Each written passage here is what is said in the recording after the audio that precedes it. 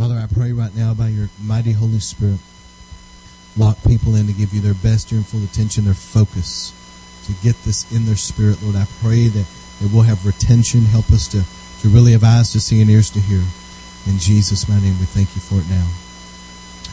All right, what I felt, I want everybody to hear me, please really get this tonight. What I felt, the warning of the Lord was that as there's going to be great breakthroughs in the coming year or so, I felt a year, 9 months, something like that there would be a real move of the Lord, a sovereign move of the Holy Spirit, angels on assignment, that there's going to be a lot of breakthroughs. So people are going to experience great breakthroughs where things that have been around them, like cement, are going to be destroyed and removed. It's like a shedding of the old snake skin. You guys remember what I talked about. And I feel that'll be over this next year. Specifically, there's about a 9-month preparation that's going to be going on. While that's going on here, that's a sovereign move of the Spirit. It's going to be very powerful inside River of Life. God's going to be at work to the north, south, east, and west also, preparing things in that area for growth and increase in what He has. So that's what's coming. But what I felt is that the enemy would maybe try to re-strategize. Okay, because things that have worked in the past are not going to work. Okay, let's just pick just random things. Let's say that used to people had struggles in their marriage, and the devil would just hit that button, Or maybe somebody had a struggle with lust, and the devil would hit that button. Or somebody used to have an inner healing issue, and so they'd be easily offended, real sensitive, or whatever, and the devil would just pick at that. It's like God's going to deal with those things. So that's not going to work anymore. Are you following me? So the enemy is going to have to re-strategize and try to figure out how he's going to try to attack, and it's just the way it is. So what I felt was that I need to share some things because I feel like the enemy might try to attack in this way, possibly. But if we pray, now listen, anytime I say this, it's important that whenever words go forth, you got to understand that if there's an attack that's coming, you can pray and completely block that thing, and it won't even happen, okay? So don't think that it's just imminent and no matter what you do, it's going to take place. That's not necessarily true, okay? So, but I am saying this. I am saying that I feel like the enemy would try this. And so one of the things that concerns me is that everybody is on the same page about some attacks that would try to come through a religious spirit. The devil has really attacked in the past, really strong with the Jezebel spirit, big time. That's been probably number one. Number two has been Leviathan. That's been a big attack because those are spirits that come against revival. But this third one has not been so bad yet. And the reason why is because it just seems like that they don't stick around very long. But I'm dealing with religious people, okay?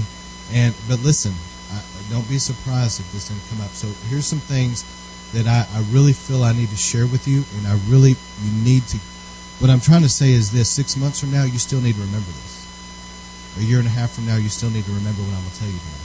You need to really get this down in you because the religious community knows how to use the Bible, but they use it with their twist. And they know how to use it to try to kill a move of God. And there's a spirit behind it. So when you're dealing with a person that is under the influence of a spirit, it's not just a natural conversation. There's something that's behind it that's empowering that evil conversation to try to come against you, okay? And it can be very subtle. I mean, it can seem that they're so sweet and all this, and they're so loving, and they have such good intentions, but the whole time they're totally being used as a demon to try to destroy a move of God. So you've got to discern it. But here's the one I wanted to talk about tonight. I'll make these real short. One is on tongues.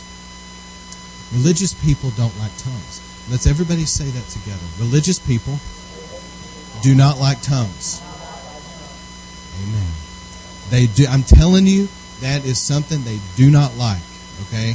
And you're just going to have to settle it within yourself that I am a spirit-filled person and I speak in tongues, and that means religious people are going to be very uncomfortable with tongues. I don't know why, but I think I do know why. The demon doesn't like the tongues. The religious demon does not like tongues, okay? So here's what I want you to understand. I want everybody, please hear me tonight, because you need to know this, because this will probably come up. It has come up already several times. All right. There's a difference between your personal prayer language and the message in tongues. This is where the religious people just don't get it. And the reason that they don't get it is because, number one, they're probably not baptized in the Holy Spirit. So they don't have a prayer language. They've probably never given a message in tongues. And there's even a possibility that they've never even been in a service where it's happened. But yet they read a little something and they think they know. You know what I'm saying? Now, how many knows that somebody goes to medical school and they can read all these books and they can see it, but until they have hands-on training, they're never going to be put in a position. Do you see what I'm saying? Just because somebody reads about something and they think they got it, until you experience and operate in it, you're not going to fully understand. And that's where they're at. They don't get it. So you're going to have to get it within yourself that there's going to be this truth that is going to be established in you so that you're not affected by when they come in and they start criticizing tongues, because that's what the religious people do. So number one, your prayer language is something that is very powerful. And I can tell everybody right now, listen, let's pray in the Spirit. And every one of us can start praying in the Spirit. Okay? Let me show you a few scriptures. Mark 16:17 says, these signs will accompany those that believe. That's everybody that believes. It's not limited to one or two people here and there. It says these signs follow everybody that believes. What are those signs? You'll drive out demons in Jesus' name. That means the potential is there for Christians to drive out demons. It means you don't have to have some special gift, some special endowment from the Lord, that you're this chosen one that can drive out demons. No, it's for everybody that believes. And it also says these signs will follow them that believe. They will speak in new tongues. And they'll lay hands on the sick and they'll recover. So these are not things that are limited to certain people. It's for all who believe. Now follow me. This is important that you know the scriptures to back up what we believe. Okay? So this is for everybody. You as a Christian can drive out demons, speak in new tongues, lay hands on the sick and they'll recover. Okay? And let me give you another scripture. When the day of Pentecost had come, they were together in one place. Suddenly there came from heaven, Acts chapter 2, a noise like a violent rushing wind. It was filled the house where they were sitting. And there appeared to them tongues as a fire, distributing themselves and resting on each one of them. And they were all filled with the Holy Spirit, began to speak in other tongues as the Holy Spirit gave them utterance. They were all filled with the Holy Spirit, and they all spoke in tongues. Okay?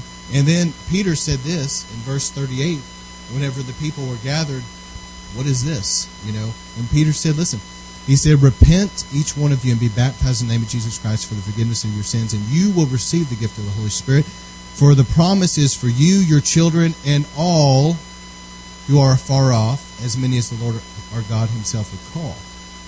So that's for everybody. Are you seeing this? It wasn't like there were one or two people on the day of Pentecost that got the gift of tongues.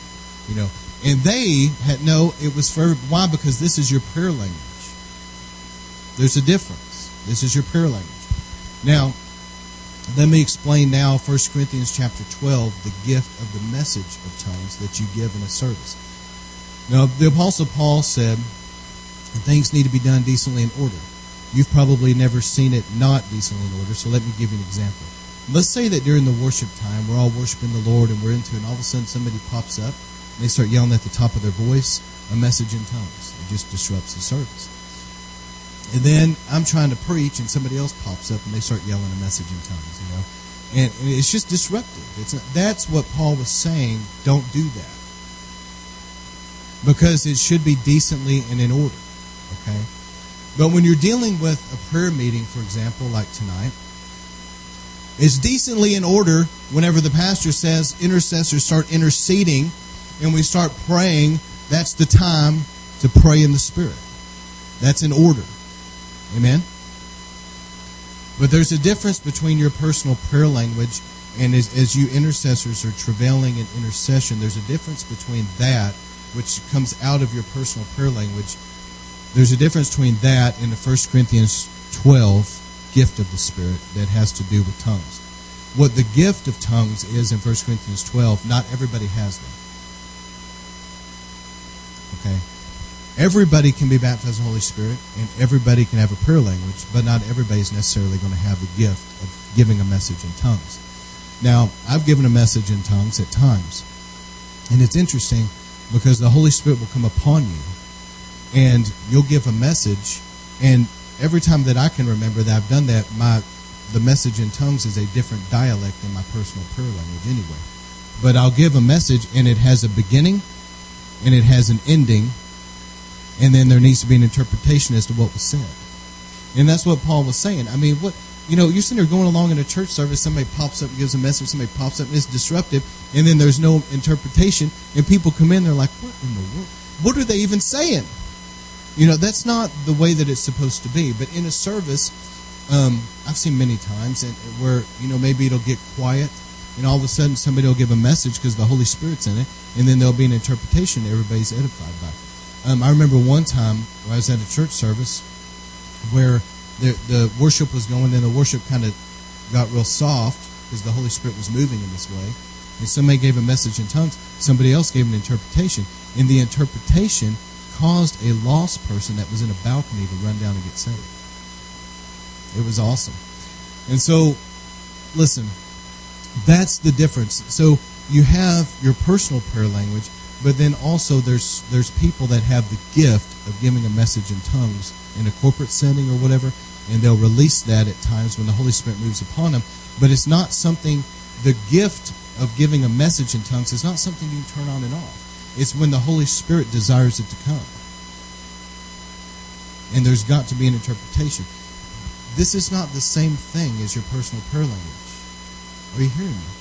Please get this, because this is the Bible and I can prove it, and the religious community does not understand it. And they don't like it whenever people are worshiping in tongues. They think everybody needs to be interpreting everything. That's not what the Bible is saying. It's not what it means. And I don't know that they're ever going to get it. Until they get baptized in the Holy Spirit and experience a prayer language, and they're in services and they experience when a message in tongues comes forth and they can tell the difference, until that happens, I don't think that they're ever going to get it. But you've got to get this established in you, because I've had to deal with this, and many of you don't know this, but I've had to deal with this a couple times, actually, where somebody doesn't like tongues. You try to explain it to them, they might be open to it. A lot of people aren't. But don't let it bring division in here. That's what I'm trying to get to. Don't let it bring division. If you have a question about it, come to me. Well, a lot of times these religious people, they don't like going to the pastor and asking a question. They like just sowing discord. They like going back like a little snake, slithering back somewhere and trying to cause division and it's like the Spirit knows this person might be able to be vulnerable to this, and they'll go to that person and try to turn them, and use the Bible. So it says this in the Bible. But there's a difference between your personal prayer language and a message in tongues, because let me show you this and I'll close. The message in tongues says, now to each one, the manifestation or the gift of the Spirit is given for the common good. To one, there's given a word of wisdom. To another person, there's given words of knowledge. To another one, the gift of healing. To another one, the working of miracles. And to another one, tongues. And to another one, interpreting. So you read one portion of the scriptures that says, Peter says, this is for all of you. And then you read Paul over here going, well, this is just for some people. It's not the same thing. Your prayer language comes from the baptism of the Holy Spirit, and it is for everybody. But the gift of giving a message in tongues for a corporate body is not necessarily given to everybody. Okay? Does everybody understand the difference? If you don't understand the difference, please talk to me, because I want this to be solid. Okay? This is good, biblically sound teaching that you need to know, because the religious community tries to come in and go, and start complaining about the tongues. I'm not ashamed of tongues, and they're not going to stop. I'm just telling you right now, it's not going to stop in this church, and there ain't no religious person going to intimidate me or you either to shy back from tongues. Amen? All right. So here's the last thing. Whenever you're in your own personal prayer language, you utter mysteries as you pray in the Spirit. Did you know Paul said, I pray in tongues more than you all? Now, how could that be the gift of tongues? Because that only happens when the Holy Spirit moves in that way. No, that was his personal prayer language. He said, I pray in tongues more than you all. And the Bible says in Ephesians 6 to pray in the Spirit on all occasions. because that's so powerful, because you're uttering mysteries. God's given you revelation. The Holy Spirit is praying through you the will of God. It's part of your armor. Your discernment is being sharpened. It builds up your most holy faith. Amen. You're being strengthened by the power of the Holy Spirit in your inner man. It brings refreshing. And Jesus said true worshipers will worship in spirit.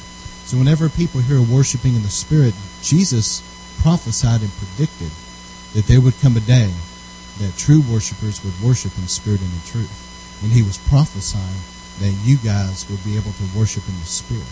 And it wouldn't just be out of here.